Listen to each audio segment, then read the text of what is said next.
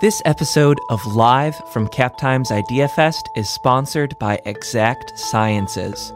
Learn more about Exact Sciences' mission to beat cancer through early detection at exactsciences.com.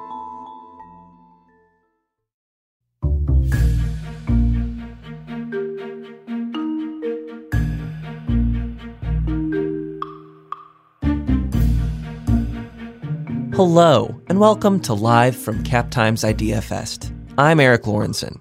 Over the course of the coming weeks, we're going to be bringing you recordings from the second annual CapTimes Idea Fest, a two-day event on the University of Wisconsin-Madison campus full of smart conversations about politics, community, and culture.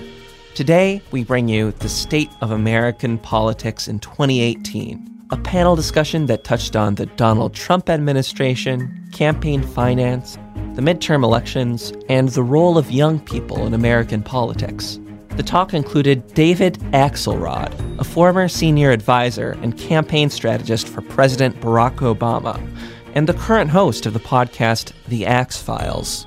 I think the greatest threat we face as a country now is cynicism. If we allow cynicism to win this notion that we can't make a difference, then we are really lost. Dan Balz, a longtime political reporter and author who serves as chief correspondent for The Washington Post. You have to know that there are a lot of people within the government who see the president in the same way that people outside of the government see him, as somebody who flies off the handle, and yet they are working through that. Barbara Lawton, a former lieutenant governor of Wisconsin who now serves on the advisory boards for the Wisconsin Institute for Public Policy and Service and the Millennial Action Project. There are too many people in my generation who don't want to step aside, who don't want to make space. And finally, the event's moderator, David Maraniss, a Pulitzer Prize-winning journalist who serves as associate editor of The Washington Post. My approach has been to try to understand why people are the way they are, the forces that shape them, both sociologically, culturally, geographically. Gossip doesn't play any role in that. All right, let's get started. I hope you enjoy the talk.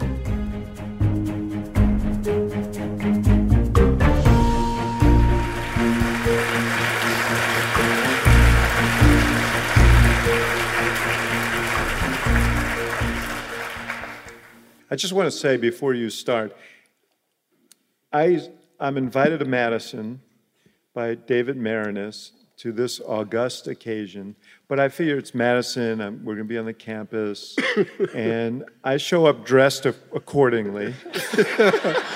And I think it's the first time I've seen you in a tie. No. I'm very self-conscious. I have a great answer for that, which is that my wife is here. And your wife isn't. Yes, so let's not tell her about this. Thank you all for coming tonight.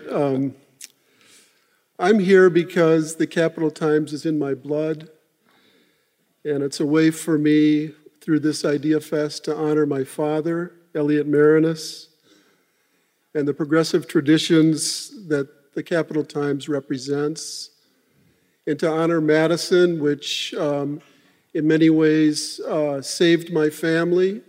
And so my whole family wants to honor the city and the Capital Times in that way. As the editor of the Capital Times, my father was instrumental in sort of breaking through the barriers of traditional journalism and promoting women out of the society pages and giving them substantial roles in covering the state and the city. And he always understood that change did not come without a push. And so in that spirit, I'm glad that some people pushed us even here tonight. It's essential for change. And so we'll move onward from there. I had the pleasure of being on a panel with Barbara a few months ago here in the Union for the 60s reunion. And it was the highlight of the weekend for me to listen to Barbara and to be with her for that period. And so I'm delighted that she's here again tonight. Dan Balz and I have worked together for 40 Oh, my. years. 40 years. Right. I came in 77 to the Post, and he came in 78.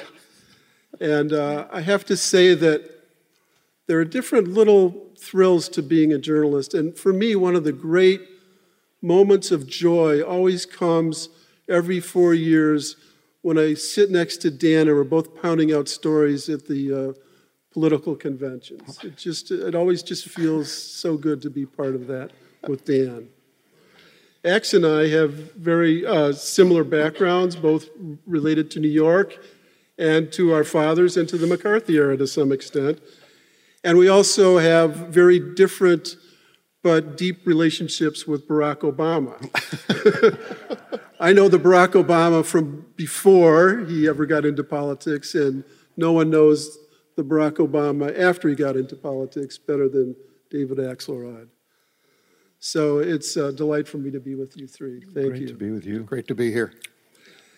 At the beginning of this week, Dan Balls wrote for the Washington Post, "Turmoil has been the state of things from the day President Trump was sworn into office, but rarely has the chaos felt as acute as on the opening day of what could be a fateful week." I doubt even Dan realized how deeply emotional and defining this week would be. What happened in the past 36 hours has to be on everyone's mind, embedded in our communal hippocampus, a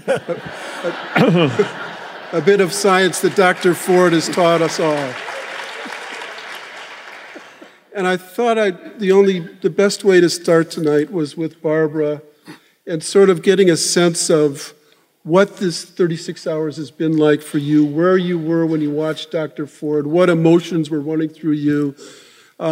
Sort of every woman must have felt pretty much the same way, but I want you to sort of describe that. Thank you. It was a really hard time. I chose to watch this alone because I didn't want to hear anyone else's voices or have it interrupted, and I wanted to take it in its fullness. And once we got past Senator Grassley's very defensive opening, and I thought, oh God, one more defensive male that we have to listen to. The women in the room know what I'm talking about. Then when Dr. Ford started her testimony, it was like a bump stock trigger that just released unbelievable emotion, anger, fear, issues coming forward, and tremendous heartbreak. I mean, I listened to it at times just in tears, not just for her, but for the children and the women across the globe that have suffered sexual violence. And I don't know a single woman who hasn't suffered unwanted sexual advances or sexual violence at some level. And so it has been a factor that has defined our lives in so many ways.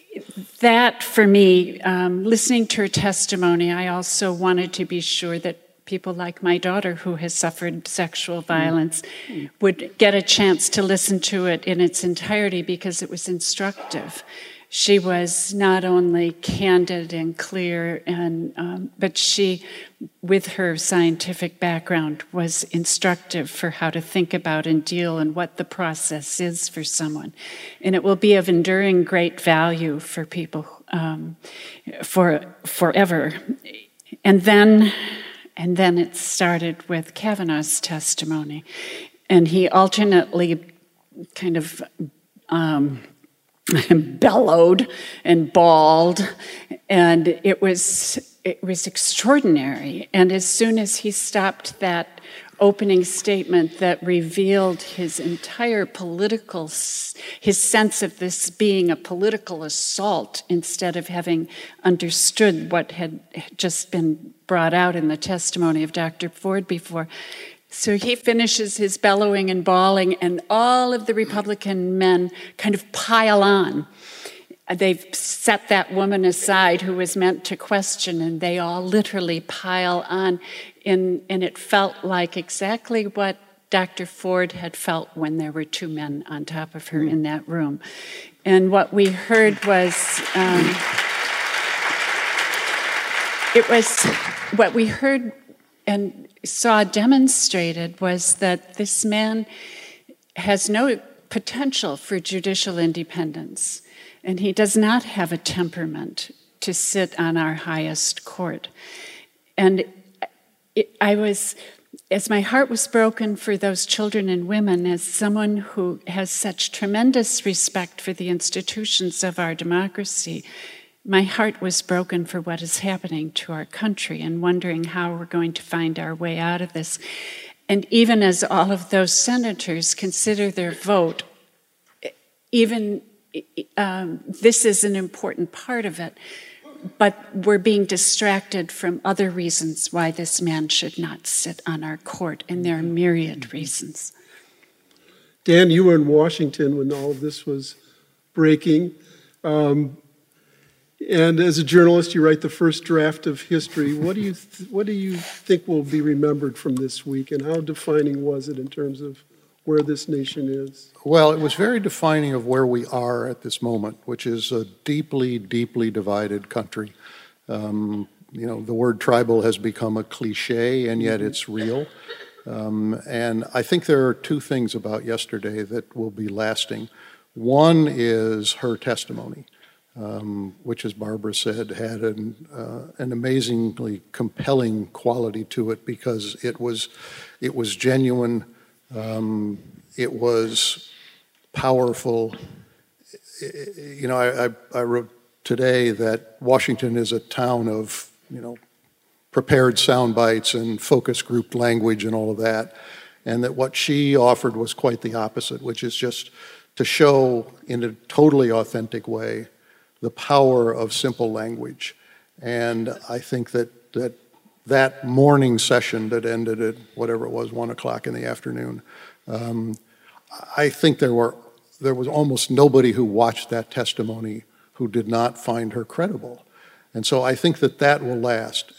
I think the other thing that was so revealing is what happened in the afternoon, which was after that moment, we went back into tribal warfare. Not only is the process for picking and confirming Supreme Court justices clearly broken at this point, but there seems to be no way out of that.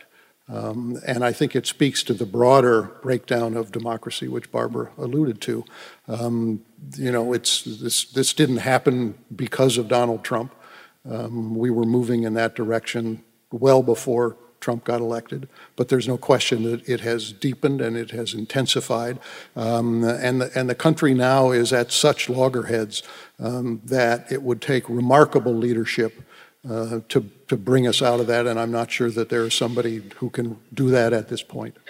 Well, I think that we were moving in that direction before. You're quite right, and Justice Garland can attest to that. But the thing that's different is that we now have a president and a party that's following him that is all too willing to exploit those divisions in ways that go beyond what we were accustomed to. I think what happened yesterday was the testimony of Dr. Ford was just as described. It was just powerful, ingenuous, credible. And I think that the White House and the team Kavanaugh and the leader and so on saw that. And I think that they went to plan B, which is we're going to go totally tribal here. And we can't go after her, so we're going to make this all about the process and the Democrats, and we're going to make it impossible. We're going to make it disloyal for Republicans not to support this nominee, because not to support this nominee would be to affirm what these slimy Democrats have done. And Lindsey Graham took the point on that with his theatricality. And it looked, and it still may be true, that they were successful in that. But for a chance encounter at an elevator in the Senate today, we might well be on the eve of a series of votes that would seat Kavanaugh. Those are at least going to be attenuated now while the FBI looks at this. Let's talk about that chance encounter. He's talking about, for those of you, probably everybody in this room knows about it, but it was Senator Flake getting on the elevator in the Capitol, and a few women, before he closed the door, started telling their stories of what has happened to them. And what I'm interested in is whether that was an example of democracy in action. Yeah. And what that says, whether it's any redemption today because of that. Yeah, well, I think it does speak to, it speaks to one of the great virtues of democracy, because there was a powerful person who was confronted by a citizen who had her own story to tell, and who was, but I mean, I'm not sure how it would have worked out if the world hadn't seen it. It was live on television, and Flake's discomfort was manifest. I think he was genuinely impacted by her story, but there is something about that that is really, really inspiring. That I don't know the woman's name. I think it's probably well known by now, but she played a heroic and historic role here. Just an average citizen confronting someone in power who had the ability to at least lay down in front of the train track and slow it down. Well, and I think there were two women. Yeah, there were two of them. There were two women, Yeah, actually, who asserted and reasserted, hear my voice, and here we deserve to be heard, and if you carry on and just vote through, we will know that we've just done a play acting, that you didn't hear us. Right. And I think that's exactly what was intended. Right. There was a box-checking character to what was done yesterday. The notion, I mean, the fact that they had scheduled the vote in advance of the hearing tells you everything you need to know, which is, okay, we'll hear her, we'll hear her out, and then we'll vote. Yeah. And she insisted that he look her in the eye. Yes. One of the things that I find interesting is that this was a very high-profile example, but it's hardly the only example of what we have seen over the last, 20 months, which is women in particular who were never particularly active politically. They may have voted with some regularity, but they had not fully engaged in the political process. And something happened. We know what happened. I mean, when Trump was elected, it was such a searing moment. I've been doing some reporting in a couple of places with talking to suburban women, and the stories that you hear about people who say, I was not active, I am now active, I am doing things that I have never done. Some are running for office, a lot of them are canvassing, they're protesting outside of congressional offices, they're doing all kinds of things. I mean, what we saw today was, in a sense, one of the most forceful examples of it, but there are tens of thousands of those examples all over the country. But there are some women I'm wondering how they will, if they will move and change. When Donald Trump referred to women were with me, he was referring to the 52% or something of white women, right? And the 2 days after the election, his election, I was in a meeting with a man who is a leader in the Republican Party in this state, who wanted to explain, as we were all still sort of awestruck by this event in our lives. He said, you need to understand, my wife and many of the women, and this was up in north central Wisconsin, have been actively campaigning for Trump. They called themselves a posse. They were in their mid-40s to mid-50s, so this is a group. And I said, what motivated them? And he said, because they are concerned about the emasculation of young men today. No, this is serious. And he said, I have heard it from other Republican, white, we can presume, women. So I'm really anxious to see if the violence, in some sense, of the Trump administration that is felt by women accrues and affects those women. Well, I mean, I've had conversations with women who voted for Trump and are strong supporters of Trump. And one sent me an email after I wrote something about the gender gap. And there's no question that the gender gap is bigger than it's ever been. Yeah. It's, but she said, in essence, Barack Obama is the kind of person that you would want for a husband, a father, a brother, etc. A wonderful person. I disagreed with the way he was moving the country. And then she wrote, there's almost nothing about Donald Trump personally that is admirable. But whether it's her position on Supreme Court justices or tax cuts or a conservative agenda, her view was that I can put aside those aspects of Trump's personal behavior because I think he's moving the country. Yeah. Those women are still with him at this point. Yeah. Relative to the hearing, Barbara, you described your reaction, and I think you got a great deal of affirmation in this room about not just how you reacted to her, but how you reacted to him. But I'm eager to see, and I'm sure there'll be some research soon, pretty quickly about how generally this was received, because my sense was by tribalizing the event, the Republicans hope to, and I think they may have succeeded to some degree in turning this into kind of this kind of Rorschach test that we've seen, so often in the Trump years, where people just see things much differently. I don't think many people will discredit her, but you hear a lot. But I've heard speaking to me. Well, they both were compelling. They both believe what they believe.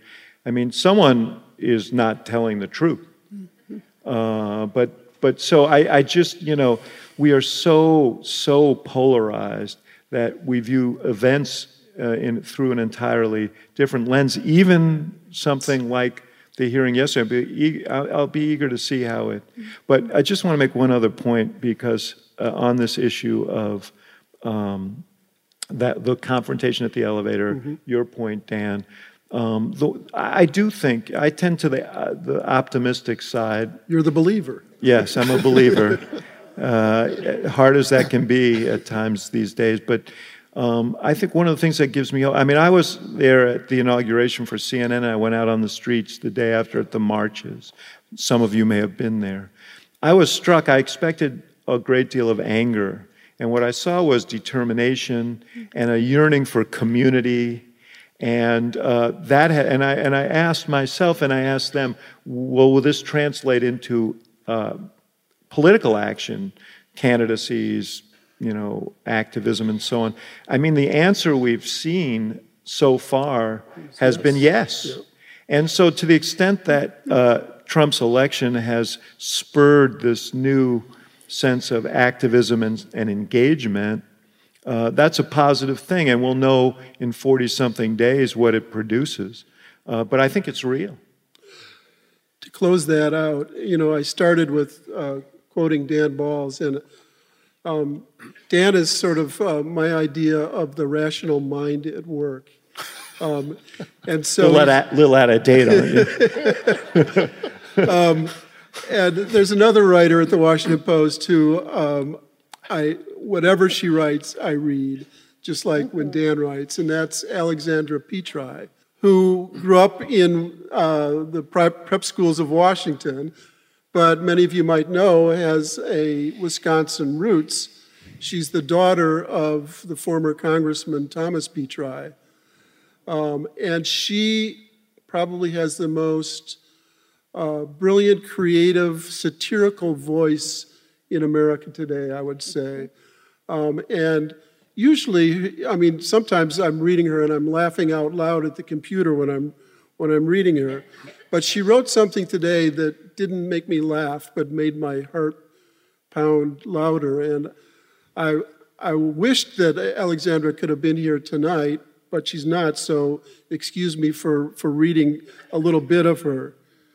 She said, "Women are used to squinting to see our own stories in the stories of others, to reading ourselves into the words, all men are created equal, to being the thing tied to the tracks to raise the stakes."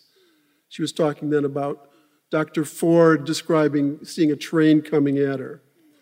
I am so tired of the moment when you discover how little your weight counts against the train's weight.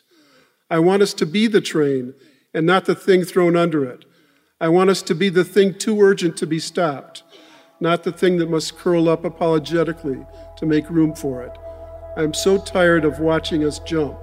I'm so tired of watching the trains keep going. And I think that there's a lot of that feeling that is being expressed in this coming election. Yeah.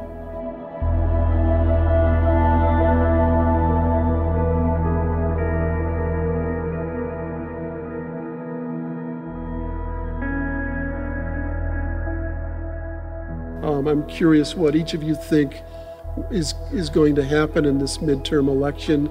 Almost every time this happens, people say it's the most important election in recent memory. It's usually total BS. It's the politicians who are saying that. It's hyperbole, but I think I've joined the hyperbolic this time and think this perhaps is the most important midterm we've faced in a long time. What do you Want me to start with Yes. that? I don't disagree with that. I mean, I think the stakes of this midterm election are enormous. If the Democrats are able to win the House, and in a sense, you would almost have to say if they can't win the House in this environment, then there's going to be a lot of hand-wringing on November 7th. Hand-wringing, I think, would be mild. Well, I think that it's going to be... I'm trying to be the rational. Yeah, I know. Let me speak as an emotional person. Yeah. It's going to be devastating. Yeah. If that happens, the next 2 years of the Trump presidency are fundamentally different than the first two years of the presidency. Democrats will do everything they can, as they've tried to do without power, to stop him. There will be investigations, there will be subpoenas, there will be a roadblock on anything that the Republicans want to try to do. But it will also start the clock running immediately on the 2020 election. And I think that the focus will be on, within the House of Representatives, the question of whether there will be impeachment proceedings or not, and that's a serious debate that Democrats will go through, and there's not a consensus on that. And outside, it will be a search for who is capable of taking on Donald Trump to lead the Democratic Party in 2020. And then there will be the question of how President Trump reacts to being boxed in a way he hasn't been. With equanimity, I'm sure. Yes. And the elephant in the room, which is the Mueller investigation, which at some point he will deliver a report, which will be greeted, in a highly partisan environment, and yet it is likely to have real force. Barbara, what effect did the last year of women have on you back more than 20 years ago? And do you see that coming again? Do you mean the year of the woman? Yes. I do, actually. Of course, we've seen numbers, and I wish I had the numbers on the tip of my tongue, of how many women are running for office this year, but also organizing in different ways. And I think of, because of how gerrymandering has made so many seats simply not competitive, when I think about it from the state of Wisconsin, there's not a lot to think about. We have some interesting races, but a lot of them are set. But if I think about the midterms being supported from local and statewide races, we have a really exciting, I think, have exciting things on the horizon here. And a lot of it is being fed by women who are fed up and young people who are tired of the gridlock and step aside and let us come in and show you how to do it, and tired of the Democrats' difficulty in finding a message and a way to really speak to their constituents. And that's why my hope for congressional races actually starts with the activity and the organizing that is done very locally and for local offices, and then is bubbling up right to the top now on our statewide ticket, that there are people who have a lot more courage than an organized Democratic Party has, and I think will resonate. I've not heard of an organized Democratic Party, but You're right. I'm glad to hear that there is one. It's that circular Navy shooting at each other, that one. Yeah. But it does raise this issue because we tend to generalize from whatever the last big event was, and there's been the emergence of some very exciting progressive candidates like Alexandra Ocasio-Cortez in New York, and Gillum in Florida, and in Georgia, and Stacey Abrams, and in Cambridge recently. But it's also true that we're a big, diverse country, and the races that they ran wouldn't necessarily have elected Connor Lamb in Pennsylvania or Jones in Alabama, and the challenge, I think, is to find some universal themes that Democrats broadly can embrace and run on. And I think that around issues of health care and what to do about income inequality and these fundamental changes in our economy. And so there are things that Democrats broadly share.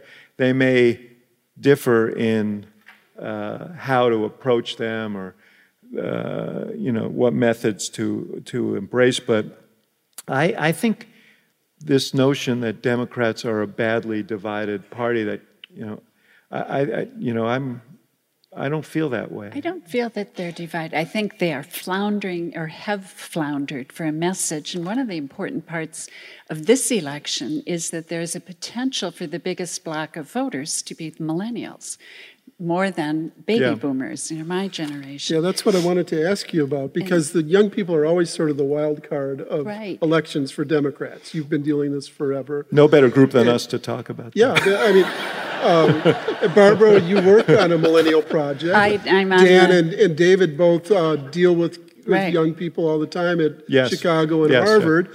Is this year going to be different? Do you see a change? Well, I'll tell you what, I was with...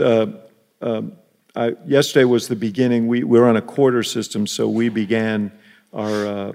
the freshmen came in this week, and it was orientation week, and we had what we call Politipalooza at the Institute of Politics. And I did a little session with Governor Bullock from Montana, and we, as part of this, and it was outdoors behind the Institute of Politics. 600 kids showed up. And... we're very much pushing voter registration and mobilization, and the interest was just extraordinary. And so we'll see. I mean, Harvard does these millennial polls. I think there are indications in these polls that there's greater interest this year. You're probably more fluent in them than I am. Well, I think there is the potential for that, but, we've kind of sensed that in the past, and often it doesn't really come to pass. And I think that it's hard to know whether you will get the youngest contingent to take that extra step, which is to actually go and vote. I mean, the efforts to register are paying some dividends. But I've been out in Colorado off and on over the last several months. They vote by mail in that state. Here's a problem for young voters. They're not used to sending letters. They don't know where stamps No, I mean, this is, right. It sounds kind of hilarious. You're right. This is a serious problem. My executive director said to me yesterday, we just had a big breakthrough. We were authorized to buy stamps. Right. Because the kids keep coming and saying, well, where do I get stamps? But there's what another... is a stamp? This is the University of Chicago, by the way. It's not the University of Wisconsin. There's another challenge to this, too, is that the candidates need to actually speak to them. And I have had young people who call and say, well, we were going to work for this candidate, just got together with that candidate, and gave us the talking points, and they had nothing to do with our lives, our interests, or even the event that we were there. And this is when candidates can't get enough off message to speak to the day and speak to their audience. if we speak to, it's as if they need an invitation in to be empowered to take part in this. Can I pick up on that point? Because I think it's right at the core of the issue of the future of the Democratic Party. Right. I tend to agree that the Democrats are not as badly divided ideologically as is sometimes suggested. There are differences. There's clearly some people who say Medicare for all and others who say, well, let's do universal care and figure out how to get as far as we can. But I think that there are some very important divisions that the Democrats have got to work out. One is the generational question. Right. I mean, you have this bottleneck of people who are actually 70 older to than 80. we are, Yes. Right. We've got a which bunch means of quite old, who are in a sense suppressing a younger generation from rising up to take over the Right. party. I think the other point that you made, which is that there is an enormous amount of progressive action at the grassroots among people who don't particularly identify with the Democratic Right. Party. They may agree with Democrats on a number of the issues, but they don't feel a part of that. And the third piece of that is the rising significance of women, and particularly college-educated women, within the Democratic coalition. Anna Greenberg is a Democratic pollster, and I talked to her about this a month or so ago, and she said, I don't think we're so much a party divided, but we are a party in flux. And the Democrats are going to have to figure out how to take in a different group of people and not just get their votes, but give them power. There's an interesting phenomenon that just happened up in Door County, where for the spring elections, a group of young millennial women started to organize, recruit candidates, and really engage the community in a nonpartisan fashion over some really important issues that define their lives up there. So they were really building community around issues, elected a progressive majority to the city council in Sturgeon Bay, and then there was a special election called for the state Senate seat up there that had been held by a Republican since the 70s. And they took all of that and a sense of community around issues and could turn it behind him, even people who hadn't necessarily thought of themselves as Democrats, and won big, and overperformed for that area in a huge way. And now they're working toward the next spring election, building community now that is going to be reflected in the fall election. Yeah, I mean, I think there's a lot of that going on around the country. My observation of young people is that they hunger for an authentic politics, Yes. a politics of meaning. The old cliches really ring hollow. And if you look at the candidates who have been really successful in capturing the imagination of young people, it's like Beto O'Rourke in Texas, who's running a very organic campaign. And Abrams and Gillum and Ocasio-Cortez and candidates like that who seem real and seem connected with their communities and seem to want to do big things and not simply incremental things. And so I think that that is a clash. I mean, a clash of styles. And I think one of the failures in 2016 was to communicate that kind of authentic message to young people who, frankly, didn't vote. In this case, I'm a believer too. All right. I teach at Vanderbilt every other year, and the last few classes I've had, I've seen a commitment toward politics on the part of the students that I hadn't seen before. And I really I'm a believer in this generation to make change, and I think that it goes down to the high school level, and what the Parkland students did was an enormous burst of energy for the whole country. And so I'm curious whether, this is just a technical question, but are the polls sophisticated enough to pick up on whether these students are going to vote through, because you can't pull them through landlines. No, but I mean, there's a lot of, we do landlines and cell phones. I mean, the bigger problem is just the degree to which the entire polling industry is And troubled. they don't answer the phone anymore. They text. Yeah. Yes. So can you poll by text? Well, there are online polling. Poll on Snapchat. That's right. But it just It is hard to know. That's it. to echo your point, though, I mean, I go home inspired every day and hopeful every day because of these young people who, I mean, the challenge is they want to change the world. They want to make a difference. It is, you know, it is our job, and it's not always an easy job, to persuade them that politics is necessarily the way to do it. You know, they'll say, well, let's start an app, let's create, you know, let's do something on social media, which is very, very powerful. But, you know, Congress is going to meet with them or without them, and state legislatures and city councils and so on, and they're going to make decisions that very much affect the equities. And so I'm having these conversations all the time, but it's an easier conversation to have now. I don't hear nearly as much, you know, that elections don't really matter. Right. No, but it's also not such a savory thing to contemplate running for office anymore as well. The level of personal I don't know, Barbara, I've never vulnerability. run. I'll have to take your word for it. I know. And it's a very different thing to put your own neck No, I up know. instead of someone Understand. else's, right? Understood. Wow. But the other thing is Don't that, think I didn't know that. the other thing, though, is that there are too many people in my generation who don't want to step aside, who don't want to make space. We need to have younger people with a high look, you know. Speaking of trains, for me, the future comes at me like a steaming train. But for them, they have a high-arcing view of the future, and that perspective really needs to be reflected in decision-making at the highest levels.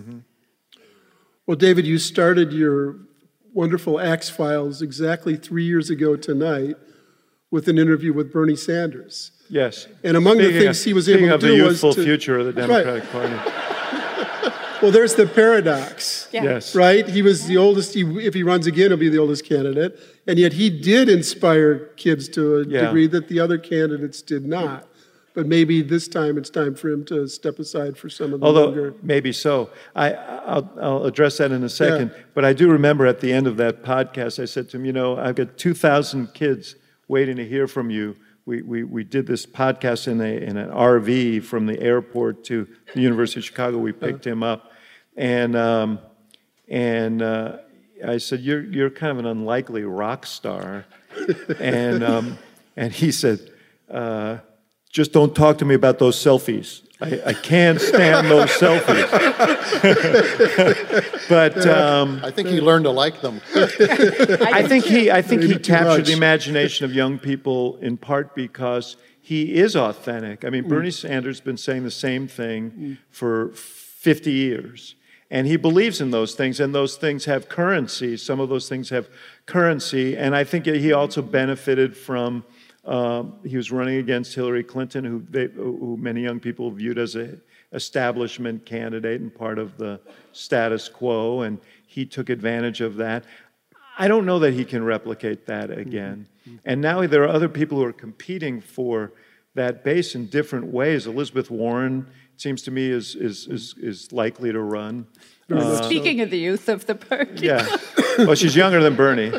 But no, but I mean, Younger than but Bernie, there are she's younger, but Younger than but, Biden, younger than... yeah, Yes. than Mike Bloomberg.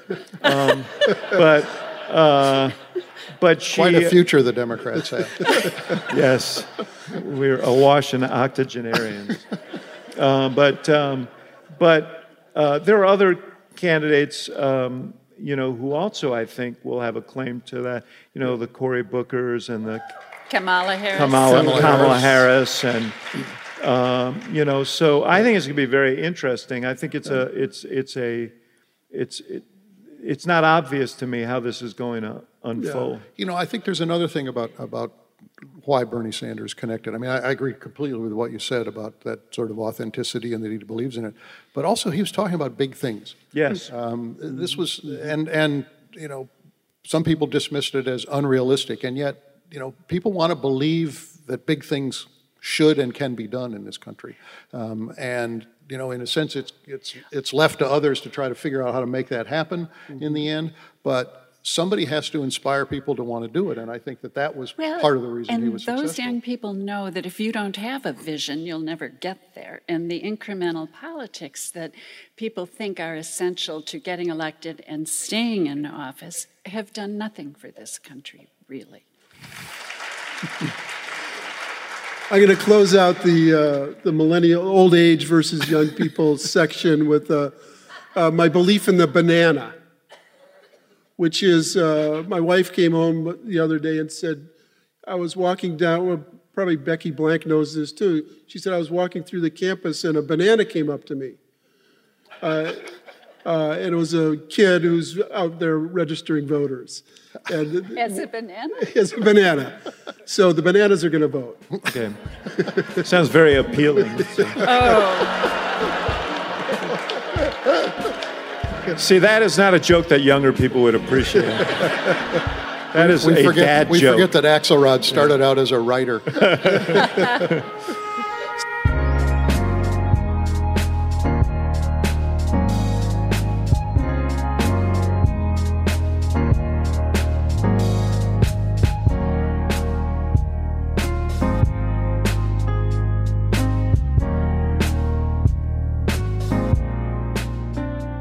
Let's move on to the other party. Barbara and David are Democrats. Dan and I are journalists. We all are interested in, for the last year or so, I've been citing the obvious, which is that Trump is Trump, but who's responsible for what Trump is doing? And it's the Republican establishment for letting it happen. And so, I'm curious, first of all, David, about sort of it seems like a year ago, but a couple of weeks ago, everybody wanted to know who Anonymous was. And the whole notion of somebody working inside the White House or inside the Trump administration, sort of writing about how they're trying to protect him. What do you think about that? And is that the right way to approach it, or why aren't Republicans approaching it directly? Well, first of all, let me say the whole thing, having worked in the White House, is unthinkable. I mean, it is the notion that you'd have people kind of plotting to save the president from himself and stealing stuff off his desk. Well, I guess, it's just, it speaks to the uniqueness of the situation that we're in. And I don't know. I mean, I was asked about this, and I said only half jokingly that it would be like Murder on the Orient Express trying to find Anonymous, and it may be that there were like a dozen people. Does everybody get that? Okay. It may be that there were like a dozen people each writing one line of that. Because apparently it takes a village to protect the president from himself. So, but it is an appalling state when you have people conspiring. Now, I will say, I have no idea. I was offended in certain ways that someone would write the piece, because you should either declare yourself and leave. And what is the purpose of writing a piece and saying we're there, to keep him from going nuts, when the piece itself is going to drive him nuts? I mean, and to me it was sort of self-serving and maybe a way of explaining to people, why those who stay so that they can still travel in polite company.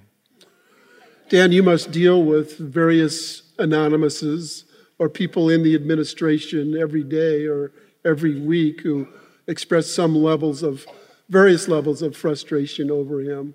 Why do you think it's persisting? Well, I think there is, on the part of a lot of people who go into government, a combination of sort of motivations. One is a dedication to the country and a desire to serve the country. And I think that that's a genuine feeling that people have. And I think that there are a lot of Republicans who have had to think very long and hard about whether they wanted to work for this administration. And many have chosen not to, but some have chosen to do so for what I think they believe are the best of reasons, which is that, good people need to serve. There is one president, but it's a big government, and you need those people. There's certainly a personal motivation on the part of people who are at a certain level or a certain point in their career where they know that the value of having served in a responsible position in a presidential administration, even in an irresponsible administration, even in an irresponsible administration, that there is personal value in that. I think that what Mr. or Ms. Anonymous was saying is also part of it, which is there are aspects about this president that we feel the need to contain him, and yet there are other things that are being done as a result of him being in office that they believe in. But I think it is a terribly conflicting time. And I think that you have to know that there are a lot of people within the government who see the president in the same way that people outside of the government see him, as volatile, as often irresponsible, as somebody who flies off the handle, and yet they are kind of working through that. So I have no idea who this person was who wrote it. I only hope that it was, in fact, truly a very senior administration official. Mm-hmm. Otherwise, I don't think there was a justification in publishing it. But do you think the Washington Post would have published it? I've said no.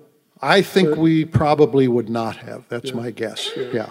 And Barbara, did you ever write such a letter to the Capital Times when Jim Doyle was governor? No. Just kidding, everybody.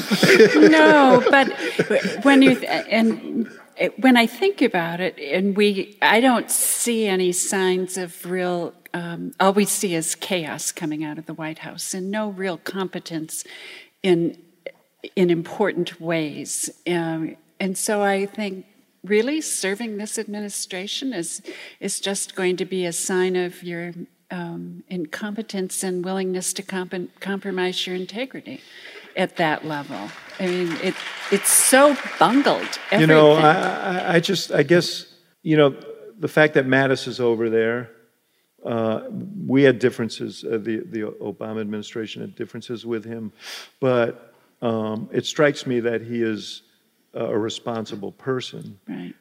Having someone in that position, given the proclivities of this president, that seems pretty important. I can't imagine that he's having a great time. No. I think he's hanging around for the laughs. World, yeah. I mean, I think he's staying there because he thinks he has a responsibility to the country. I'm not going to denigrate that. No, I didn't mean cabinet members per se, although we could put some in that category. I was looking at the support that should have things support the president's action or anything coming out of the White House has not been competent. Yeah. I don't think any of us have a complete. I mean, there are a lot of books being written. I'm not sure anybody can actually capture the experience of what it must be like to work with this guy on a daily basis in that White House. It's a constant series of surprises for people who work very closely in the White House. Now, I mean, I'm not on the front line of our coverage of the White House. Our White House team is. And they have been reporting from day one of the shock and the surprise and this scrambling, yeah. People waking up and seeing a tweet, Secretary of State being dismissed by a tweet, a change in Pentagon procedure having to do with transgender by tweet. None of this prepared, none of this, nobody was warned about this. I mean, it's an enormously difficult thing to live under those circumstances. And there are throughout the government still a lot of very good people who are working in that environment. But the president is the president, and everybody has presumably a level of patience or not that will keep them there only so long, and then, as we've seen, there's been tremendous turnover in this administration. And I expect that after this midterm, there will be a real emptying out. I agree.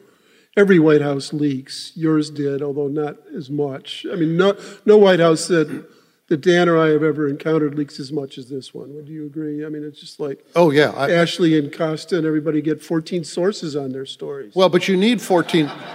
But you need 14 sources because No, it's on the record. you can't get 3 people to agree on what the story is, right? There are disciplined White Houses or disciplined organizations that we've all covered, and you can, with a relatively few number of telephone calls, you can get the story of what happened, at a particular moment. But with this, and I think even more so in the first year of the administration, I think it's, you may not believe this, but I think it's settled down a little bit in some ways. But there was so much infighting and so much backbiting that when our people would call somebody to try to find out what happened, it was not just getting the story of what happened. Somebody wanted to take a shot at somebody else. Yeah. And so, that was part of the reality of it. These fiercely opposed camps around the president, all fighting in one way or another to become the supreme in the White House. That is not those kinds of rivalries within a White House are not uncommon. I mean, not to that degree, because usually there's pretty much cohesion within an administration. But the thing that makes the leaks out of this White House unusual is so many of them are about the president himself. They're not one person trying to take another person out. So many of them are about his own behavior, his own, erratic nature and so on. And that is what I find astonishing, is just how freely people are willing to talk about, what a freak show it is. I want to turn to another major subject. I'd say there are 3 enormous social movements that have changed America over the last 50 years. One is women's rights, another is gay rights, and the third is civil rights. And I've always believed that race is the American dilemma and has been from the beginning and still is. And I know, Dan, that you wrote recently about a very interesting political science report about the 2016 election, which argued that it wasn't so much the economics as the cultural identification, which to a large degree means race. Can you talk about that, and then we can all discuss? Yeah, this is a book that's coming out in a couple of weeks by 3 political scientists: John Sides, who's at George Washington University, Lynn Vavreck, who's at UCLA, and Michael Tesler, who is at UC, I believe it's Irvine. And John and Lynn did a book on the 2012 campaign, which was a political scientist's attempt to parse through the kinds of things that Axe has done as a strategist and that I've done as a reporter on campaigns, and to go to fundamentals. And what they did in this new book, the piece I wrote was about a chapter that was said, the title was "What Happened?" And what they concluded was that when you cut through everything that was going on and all of the descriptions of why Trump ultimately got elected, and there are obviously 1,000 reasons, right. But what they concluded was that it was identity issues, and particularly racial issues and racial attitudes, that had the biggest impact on the Trump coalition. Not that every Trump voter or even a high percentage are outright racist, but that attitudes about race trumped attitudes about economic anxiety. And what they said was that that they came up with a phrase of racialized economics as opposed to economic anxiety being a driving factor in what separated people who voted for Trump as opposed to those who didn't. It's a very, I mean, it's a scholarly work. It's not popular writing, but it's a very powerful analysis of what happened. There's an interesting essay that came out a year or so ago titled "On Being Midwestern, the Burden of Normality." I think I shared it with you. Yes. And it's a really important look at taking a look at Midwestern states and how we were America's foundry and its breadbasket, and in times of war, its armory. We were settled by immigrants who grew things and made things as farmers and entrepreneurs. We laid out our state in a grid so you weren't more than 2 miles away from your school or, as he put it, a tank of gas from a college, and really that's the way it was. And there was a sense of this is the American story, and this is normal. And in that sense, it's white, right? And so there's the change or challenge of changing populations to that. There's been a tremendous resistance, even as that would betray the movement following abolition. They ignore that. This is still what Midwestern is. And there's inherent in that the violence of settling what was already settled. We have 11 Native American tribes here. But it's still this deep-rooted sense that this is the way it should be, and we don't want to be challenged. But you're absolutely right. Race has coursed through our politics from the beginning, the original sin, and we've never recovered from it. But I think it's important to note that we're not the only democracy that's going through these wrenching things. And you look at Europe, for example, and you look at the Brexit vote and the leave vote on Brexit. I know Dan's done reporting over there. And you overlay it on the Trump vote here, and there are a lot of similarities. And of course, the migration issue there is part of the animating force, but so are the economic issues. I mean, there is a sense of agreement about what has been lost place, but also economic loss.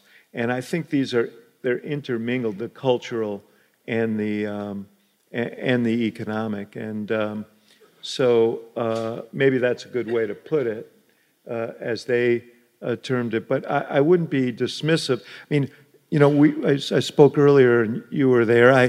I think we live in revolutionary times, and technology and globalization and the migrations of people have created enormous change, and I think it's coming faster than we can get our arms around. The way we communicate exacerbates these tensions. These are great challenges for all democracies and our democracy. Another major issue that all three of you have either dealt with or written about is dark money. I know, Barbara, it's probably the issue at the core of what you've dealt with. And of course, David has been dealing with money forever, and Dan's been writing about it. I'm wondering where we are in that whole place. Because in some ways it seems that money is having less effect now, but in some ways it seems like it's down. I go back and forth on that. And I know, obviously, since Citizens United, dark money has had an enormous impact. And yet you see sometimes now where people can break through that. So where are you on that? And do you think we'll ever get to the reforms that I don't know. A major national campaign reform group just announced that they were becoming much smaller and maybe folding. Right. But part of the reason was that there have been so many other movements and organizations around the issue of money and politics that have sprung up and that are more local. And what is, I don't know, I mean, it is something since the first time I ran for office and said, whoa, I'm never doing that again. Because it is so diminishing to your soul to beg for money.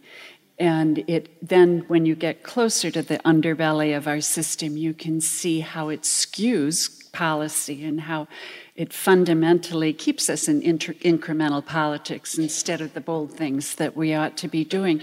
What has been interesting to me of late is that, for instance, in Wisconsin, 131, something like that, local municipalities or county organizations have had advisory referendum on the ballot that have argued to support the overturning Citizens United, which is not, if you've studied this stuff, it's not the whole answer, but it was a way to poll people about how they felt.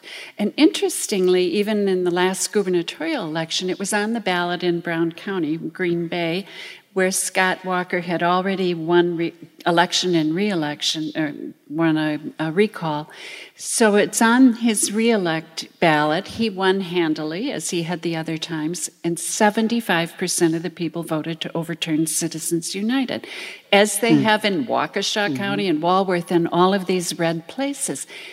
I don't hear a single candidate speak to this issue really, not in a profound way, because they don't believe that it matters, and yet it really does. And I've counseled candidates, really, you want to get independence and pull people together? This is a very strong, people understand how serious this is, but they don't know what can be done. And there are bills before Congress. I won't work with anyone who's not going to lead on that. I spoke earlier about Beto O'Rourke. Right, he's doing that. He's raised an enormous amount of money, mostly in small contributions online. And one of the things about the internet is it is a democratizing force in terms of fundraising. It does, I'm not in any way minimizing the impact of money in politics. It is profound, and the dark money piece of it is getting worse.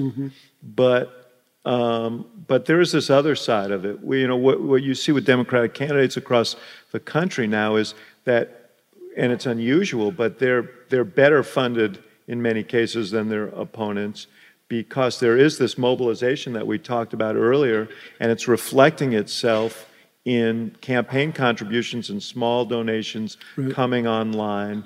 So that is one offset that is encouraging. We also ought to point out that Donald Trump spent less than the others in his campaign. So all you have to do is become host of Celebrity Apprentice, and you can overcome these things. I don't know of an issue that is probably more uniting in this country than the view that money in politics is a corrupting influence. Everywhere you go, every person you talk to, every survey you look at, every focus group you sit in on and listen to people, no matter where it is, no matter kind of what the particular ideological stance or political identification people have, they hate the idea of too much money in politics.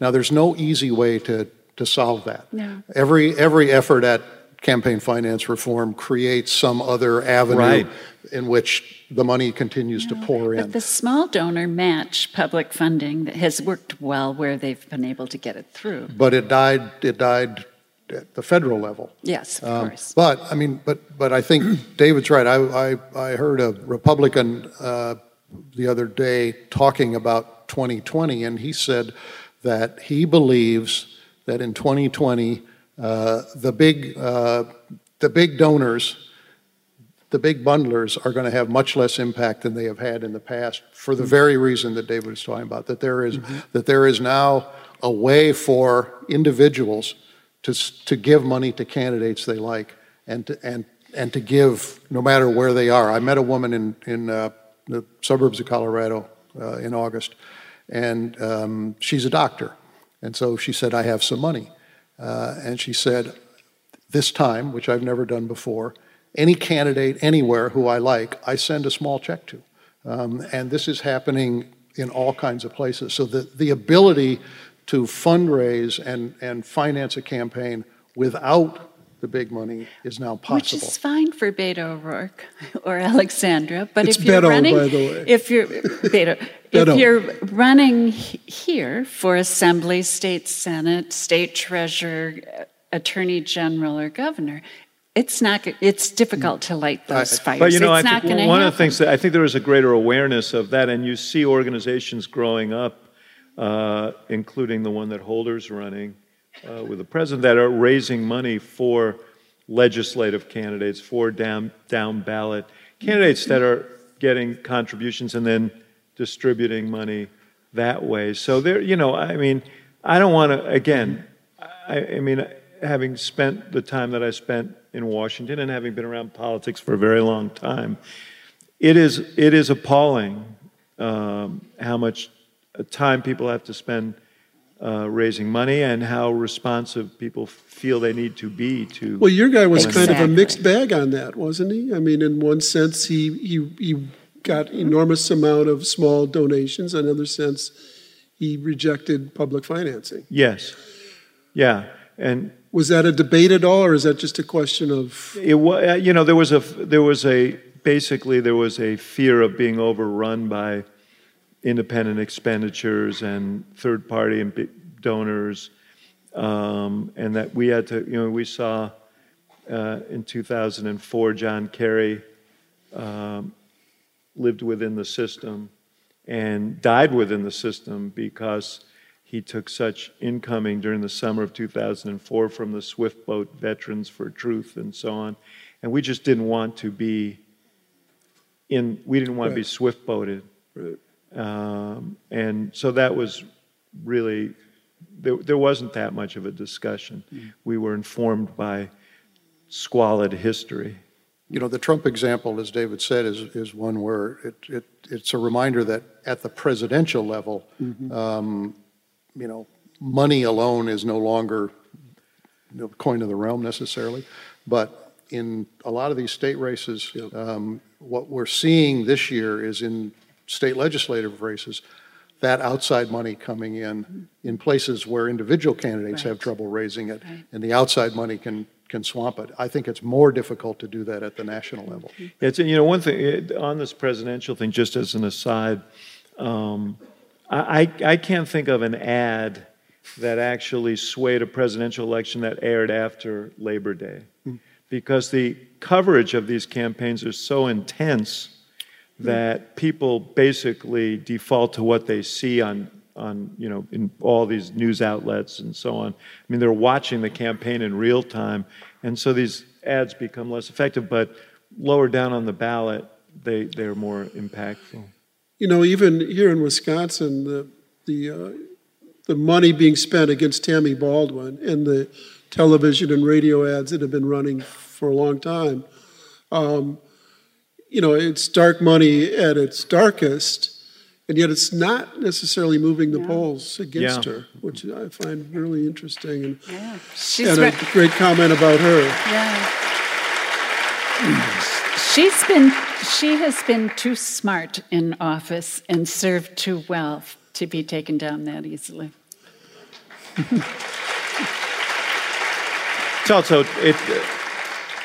It's also true that this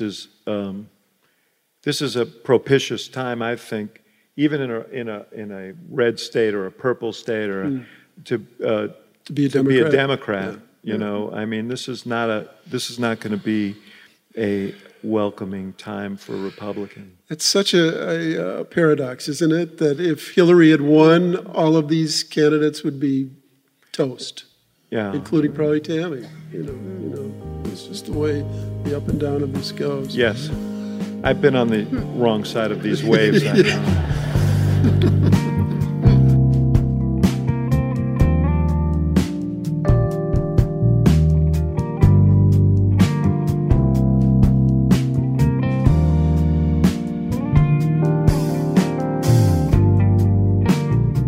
If you three don't mind, I'd like to personalize just a little bit so that this audience can know a little bit more about all three of you brilliant people. Barbara, you Don't were- agree to anything. Yeah, just about beginnings. For you, what got you into politics, and what was the beginning of that inspiration?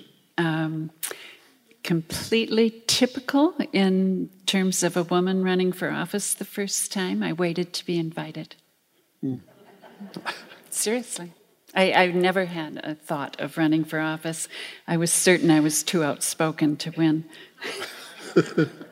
No, but I did. I waited to And a be man invited. invited you, or Yes, Yeah. of course. And I really, there was a race in Green Bay for state senate, and they felt that the Democratic candidate who was currently running didn't have a chance, and asked, I don't know where'd you get my name? Because I was active in the community, but I wasn't active in the party. I had no confusion about what party I belonged to.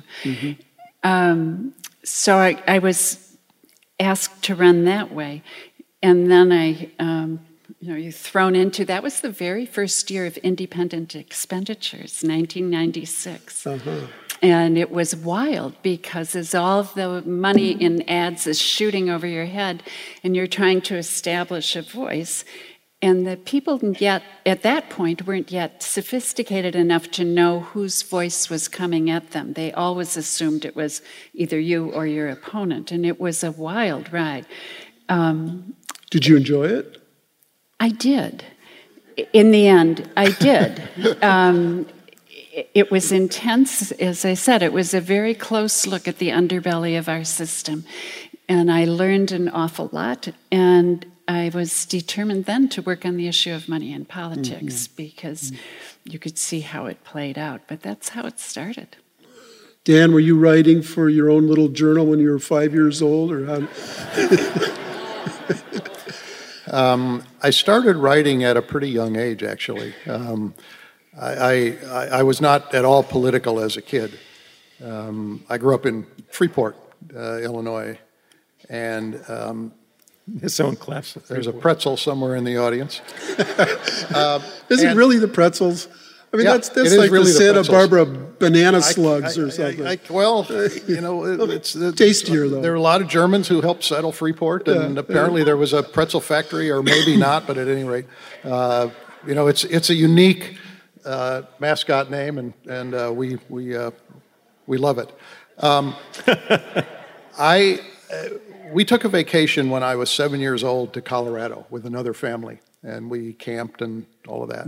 And I came back and wrote like a 12-page story about our vacation in Colorado. And I continued to do that kind of sort of make-believe writing. And then, but without a sense that I was going to go into journalism, and certainly not to cover politics. I went to the University of Illinois and kind of bounced around my freshman year, and I had an older brother, and he was in the Journ School, and he said to me at the end of my freshman year, if you really want to do something useful with your time here, you should join the student newspaper, the Daily Illini. And I did as a sophomore, and fell in love with covering the news and writing the news and all aspects. When you're a student journalist, you get to do everything, putting out the paper. And then at the end of that year, I went to Washington as an intern in the office of my congressman, John B. Anderson, who later ran for president, sought the Republican nomination in '80, lost it, and then ran as an independent. And those experiences fused into one, which is I thought I want to be a Washington reporter. Again, not I want to cover politics for the rest of my life, but I want to be a Washington reporter. And one thing built on itself, and I got a couple of exceedingly lucky breaks along the way, and have been foolish enough to stay with it. So it was the late, great Doug Balls who got you into it, sort of? Doug got me into it. There are two great Balls journalists. Yeah, Doug went on to have a terrific journalism career. He passed away a couple of years ago, but he worked, among other places, at the Chicago Tribune and was the managing editor of the Tribune magazine for a number of years. David's story is kind of famous. I should signify with all these Madison people here that one of my early assignments as a political writer at the Tribune was to cover the John Anderson's running mate in 1980, who was, of course, Pat Lucy. Yeah. Right. Yes. Yeah. And David, I know your beginnings are kind of illuminated in your book, but this audience might not know it also. They haven't read the book. Are you giving it away tonight? I'll be in the lobby. I had a kind of transformational event when I was 5. We all did. Yes. Yeah. Which was that John F. Kennedy came to the place where I grew up was Stuyvesant Town, a housing development that was built for returning war veterans in New York. And I was just transfixed by this spectacle of Kennedy jumping on. This was 12 days before the 1960 election. It was so long ago that a Democrat actually had a campaign in New York. Now they just drop by to pick up cash. He was, it was just, I was so interested in that, and I just started paying a lot of attention, and his brother Bobby ran for the Senate in New York, and I worked for him when I was 9, not as the strategist. And then, I came to Chicago. What did you do? I was the field director.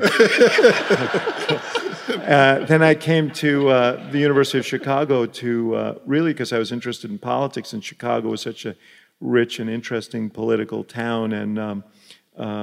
And as I joked this morning, when I got to the University of Chicago in 1972, I couldn't find anybody who wanted to talk about anything that happened after the year 1800.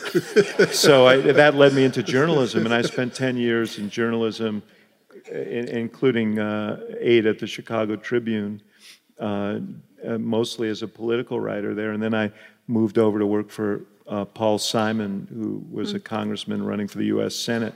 Yeah, worthy of a hand. He's a great man. And that was it. That was the path. How about you, David? I was so bad at everything else in life. And as I said at the beginning, I was born with journalism in my blood. My grandfather was a printer on Coney Island. My mother was a book editor. My dad was a newspaper man. My 3 siblings were all geniuses, and I was the dumb kid in the family and followed my dad into journalism. But David, I think many people in this audience, including myself, were also touched by John Kennedy in 1960. He came here to the field house, which I lived a half block away from at that time. And that's an experience that many of us will not forget either, that filling the field house that late October day. Yeah. We're going to go to a couple of questions. The first one is what I was going to ask next anyway, although it's put slightly differently. But it's good enough to get any of us going.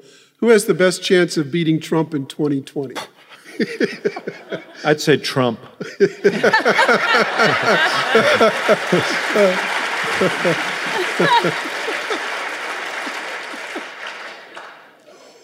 Well, let's put it a different way.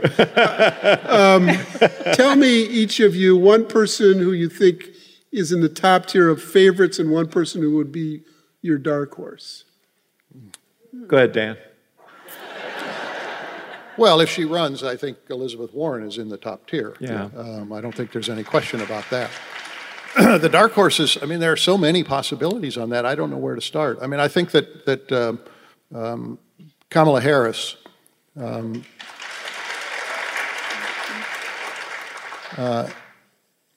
has made a mark fairly quickly in the Senate and has captured the imagination of people, and also has the advantage of a primary calendar that might play to some of her strengths, including the fact that California has moved up to an earlier primary. But the question is taking on Trump, which I think is a very big challenge. I think that it is very difficult to run against him. You can't let him take you down to his level, because nobody survives that. And it is very difficult to take him on if you are not, in a sense, engaged and combative with him. So finding that balance. And and as Barbara said, to find a message that, that rises above, in a sense, the principles and values that Democrats share, that will speak not only to core Democrats, but beyond that, to a larger part of the country. Which leads to another point, the essential quality that you need to beat Donald Trump is to be the nominee. And, we speak about this, I said this earlier, we speak about this as if it is like a national, like the Voice or one of these reality shows where people perform and then America votes, and there's a process here, and it begins in Iowa and it runs through New Hampshire and Nevada, South Carolina. You're right that Californians moved the primary, and it was to advantage Senator Harris. If she decides to run, they'll start early voting, the day of the Iowa caucuses, which is something new. I suspect, though, that the winner of the Iowa caucuses will suddenly vault into the picture there. So one of the questions is, how do you navigate the primaries and still and emerge as someone who is a strong candidate against Trump? And that's going to be a challenge. Now, don't ask me who can do that, but I do think that's an issue. Every candidate who comes to me, I ask the same question, which is, what is your plan to get through the first 4 contests, because it's going to winnow down the field dramatically, and can you raise the money to compete in those contests? Barbara? It's always the first question. Can you raise the money? I think, I can't say one. There are 2 that I find really interesting, and one is Kamala Harris, and the other is Kirsten Gillibrand. I think she's really an interesting candidate. I was thinking yesterday that it would, of course, never have happened, but it might have been effective if the Democrats had all let Kamala Harris do all the questioning. I've never seen a Judiciary Committee member do it. That would be like one group of politicians to designate one in their group and say, why don't you ask all the questions? Yeah, not going to happen. I mean, listen, you saw how those guys chafed. They couldn't contain themselves. I mentioned you guys earlier in the middle of the questioning by that prosecutor. Oh, yeah. I said that they were going to have to give Lindsey Graham a seatbelt. I said a muzzle. Yeah, and it didn't take long for that to break down. So, Here's a great question.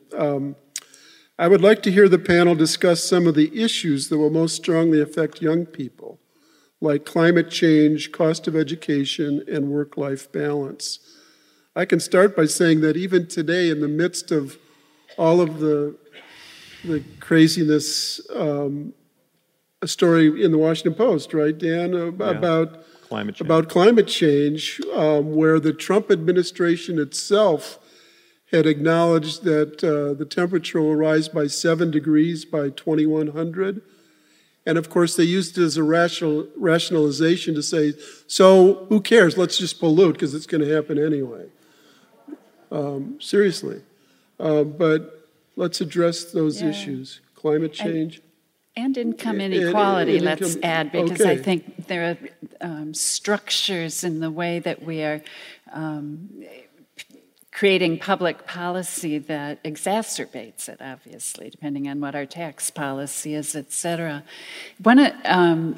And I think that those are the issues that are going to shape the lives for young people going forward. One of the issues in the nomination of Kavanaugh is his excitement about the possibility of overturning the Chevron deference, the way by which a law can that is somewhat ambiguous, leaves room for interpretation in the agencies so that the experts can actually enforce and move it forward, is that he wants to overturn that possibility so that the judges get to do that. Can you talk to work-life balance? And how are you doing with that? Mine's been out of balance for a long time. I agree on climate change. I think the issue of college cost and student debt, which Bernie Sanders every time you went to a Sanders rally and he would say, well, how many people here have student debt? And, huge number of the young people raised their hand. And then he would kind of go up the ladder in terms of how much. And it is astonishing how many people are saddled with enormous amounts of student debt. And it is crushing on people because the opportunities for high-paying jobs are more limited because of the nature of the economy. The ability to build up savings is more difficult because of the nature of the economy and the movement of people in and out of jobs. So I think this broader question of how the country adapts to a globalized economy in which people are more on their own than ever to take care of themselves, of their own finances, is something that particularly affects young people. And Dan, it also affects the number of people who look at public service as a possibility, because the pay tends to be less and you can't afford it if you have a great deal of debt. Akin to that is the issue of health care, though, we still struggle.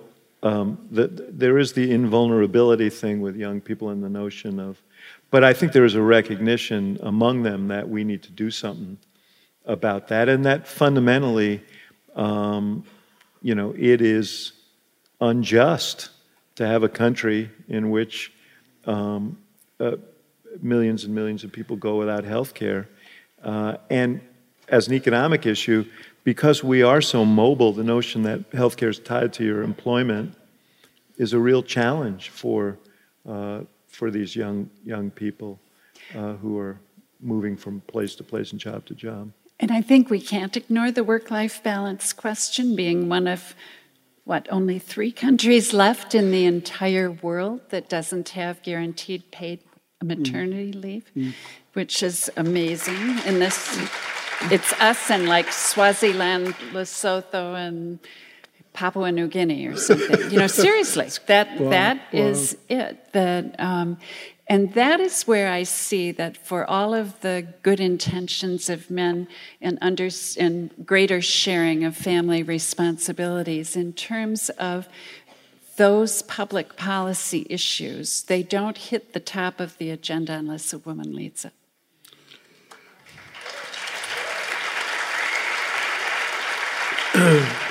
I'm going to deal with 4 more questions. The first one is sort of parochial, but you probably answered in some way, and I'm sure that many people in this audience want to know the answer to this question. Where is the Democratic Party's support for Tony Evers? I don't see the DCCC working here to support Democratic candidates. But those are 2 separate Yes, things, they right? are. Exactly. I'm not even sure it's true. No, I don't think it's true. But I do think, actually, that the Democratic Party is strongly behind Tony Evers and Mandela Barnes. We have actually this year a superb statewide ticket. Yeah. I do think there's a growing recognition, that there's nothing that gets people's attention like polls. And there's a growing recognition that, wow, this could actually happen in Wisconsin. And, Scott Walker's pretty well known around the country. And I don't think it's lost on Democrats what it would mean to see a change of leadership here in Wisconsin, especially given what happened in 2016. So I do think that there is incoming help, and I expect it's going to grow in the next 40 days.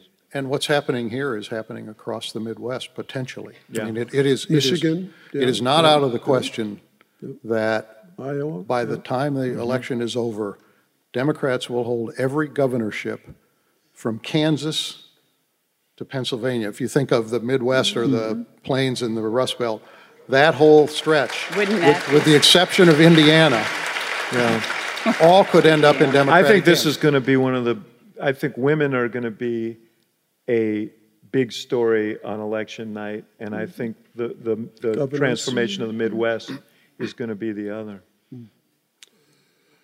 This one is just for humor, I guess. How do journalists like Dan and David resist the temptation to write gossip? What makes you think we resist? How do we resist the... Yeah, and instead focus on reporting critical facts. Well, we're not allowed... You speak for both of us. We're not allowed to write gossip at the Washington Post. No. Look, there's a lot of gossip in all journalism, or not all journalism, but there's a certain amount of gossip in journalism.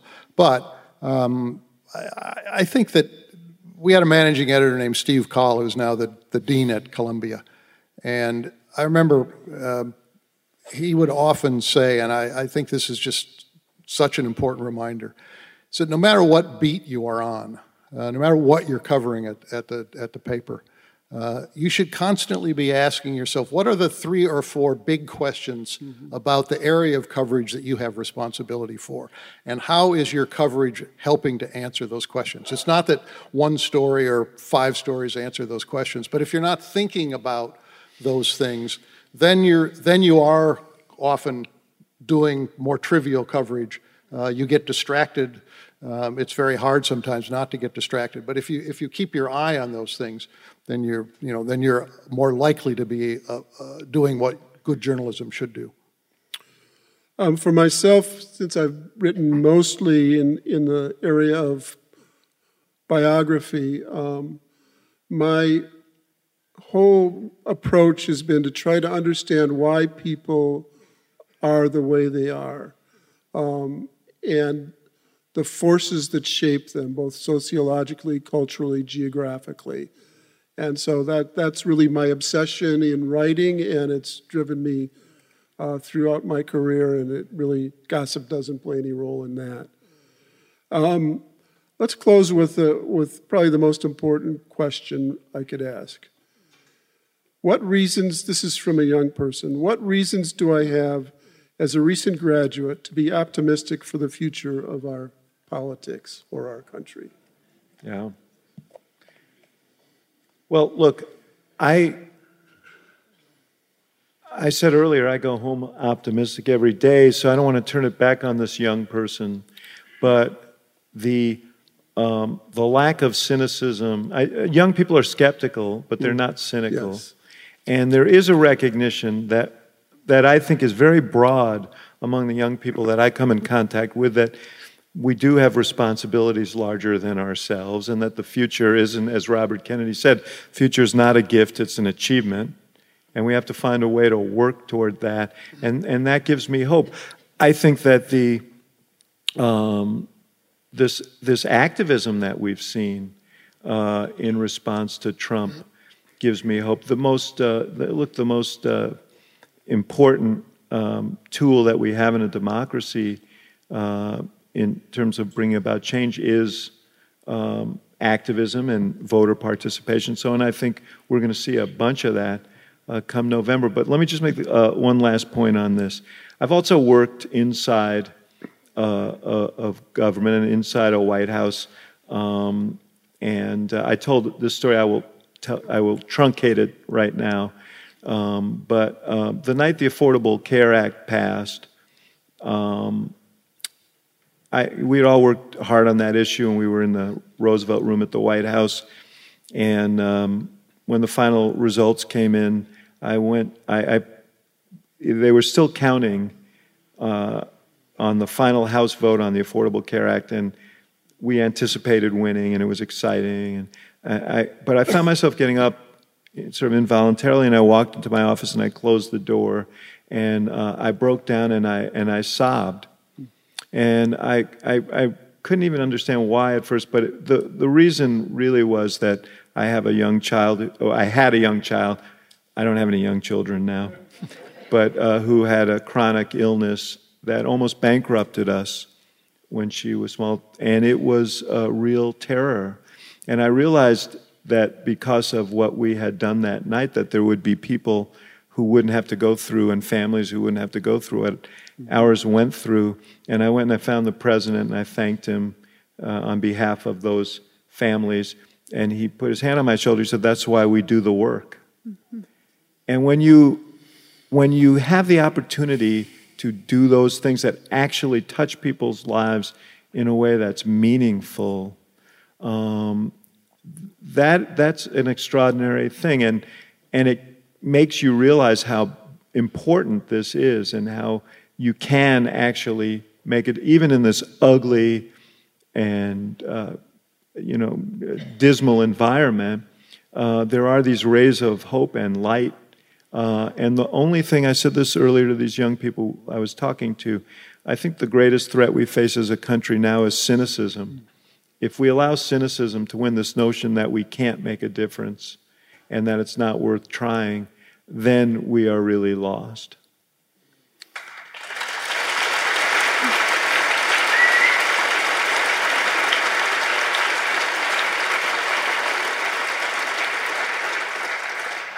I think that's very well said. I would only add to that I think there is a resilience to this country. We're clearly in a very challenging moment, and we focus so much on the dysfunctional aspect of our national politics, and it certainly is dysfunctional right now. But there are some amazing and powerful things and important things that are happening all over the country, in the states, in cities, in private sector, and I think that a sense of the difference between the dysfunctionality and the sense of possibility that exists if people are willing to roll up their sleeves and get involved and do it, is one reason that we can all be optimistic. I mean, I agree with David that that we all look to a younger generation, in a sense, to pull us out of this, and I don't say that as a way of, putting a burden on people's shoulders, but only that there is great possibility in the ability of younger people and others to lift us out of where we are at this moment. It's not going to happen overnight, but to approach it with a sense of what could be done if people pitch in. I've been demoralized as I've watched on both the state and the national level the sort of systematic dismantling of important structural supports to our democracy under Scott Walker and under President Trump. But I really have a great sense of optimism right now, because I see, as I said, this slate of candidates, a candidate for governor who will know where the bodies are buried and know how to begin to build it back, and a team of people, and a lieutenant governor coming out of the city of Milwaukee, and our first African-American running for this position. We have an attorney general candidate who is brilliant, who I think will gain quickly national stature and provide leadership, and we won't have one who's suing against the ACA, but actually asking and leading support for it. And a state treasurer who has a plan to address the student loan issue. So what I see is a resilience built into our democracy precisely because we have a habit of being engaged that comes from good public education, and they haven't taken it out yet. Yes.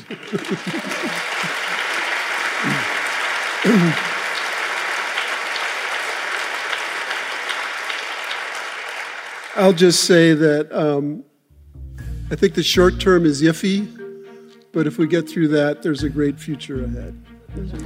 Thank you very much, everybody.